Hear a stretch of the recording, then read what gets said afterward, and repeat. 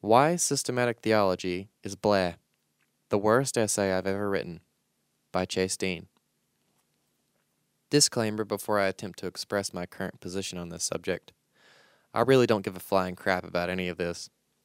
I believe that, ultimately, the only two responsibilities we have as Christians are A, to grow much deeper than we do in our relationship with and love for Christ, and B, to carry out the Great Commission.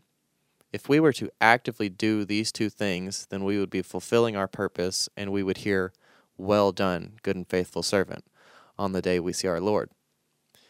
With that in mind, brace yourself.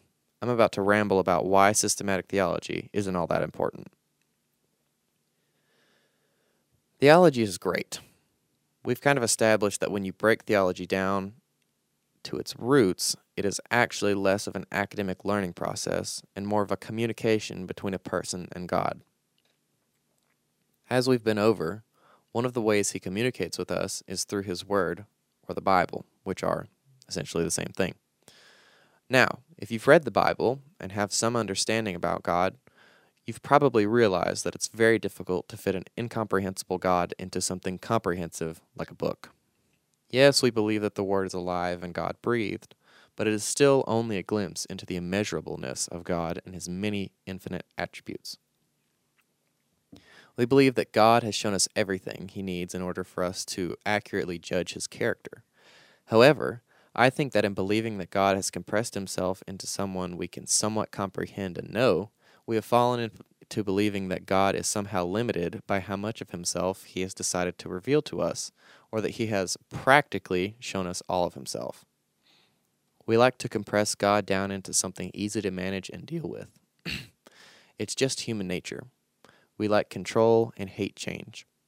We stuff God into an hour of our lives on Sunday mornings, and we can't even handle it if service goes past 12:15.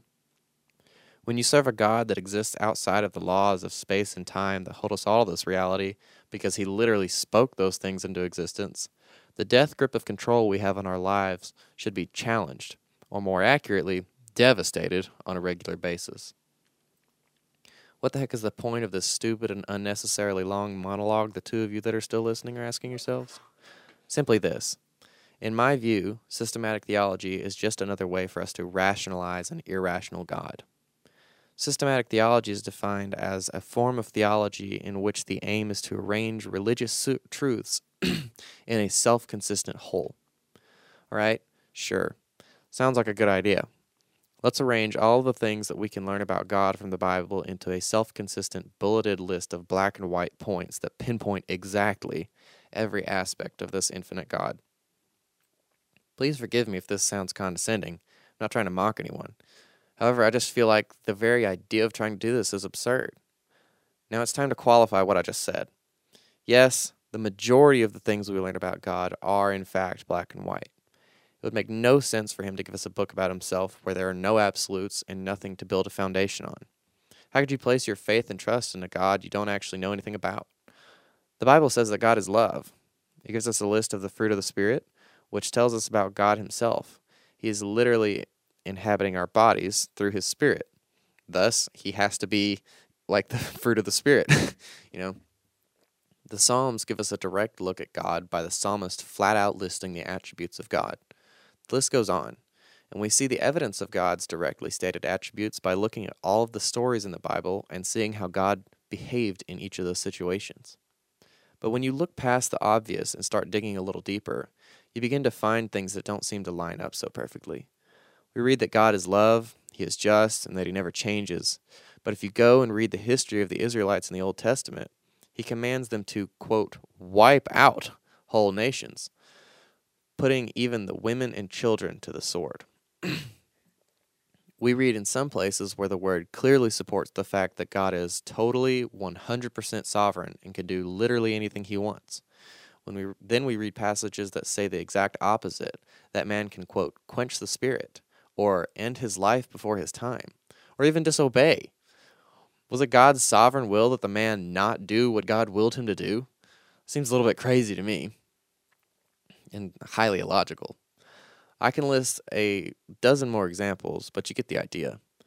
Also, obviously, there are theological answers for all of these questions, and different, like, weird scenarios, but they often require all kinds of convoluted and unnecessary reasoning. Sometimes the answer is just, it's a mystery, which kind of proves my point. The mental gymnastics we have to do when we strictly adhere to a systematic theological point of view on whichever apparent logical fallacy you please simply aren't necessary because we serve a God so much greater and vast than we could ever comprehend. My whole philosophy here ultimately boils down to an acceptance of the fact that some things just don't have an answer. If you think about it, exactly how much faith would be required if we had every aspect of our faith figured out? It would literally be a contradiction in terms, and it would end up being a dead and dry religion. And if my memory serves me correctly, Jesus was murdered by those religious people. So I'm kind of not into that. Anyway, this is why I feel like the church in America is doing basically everything incorrectly. We spend so much time sitting around and pondering and reasoning out all of these deep mysteries. And how much do we accomplish? How well do we honestly fulfill our calling on this earth, which is to love our neighbor as ourselves and to go and make disciples? That thought haunts me in the light of Ezekiel 3:18, which says, "When I say to a wicked person, 'You will surely die,' and you do not warn them or speak out to dissuade them from their evil ways in order to save their life, that wicked person will die for their sin, and I will hold you accountable for their blood." On that cheery note, I'm your forever alone host, Chase Dean, and this has been the most depressing thing you'll hear all week, or my essay for Dish Pit Theology. Good night.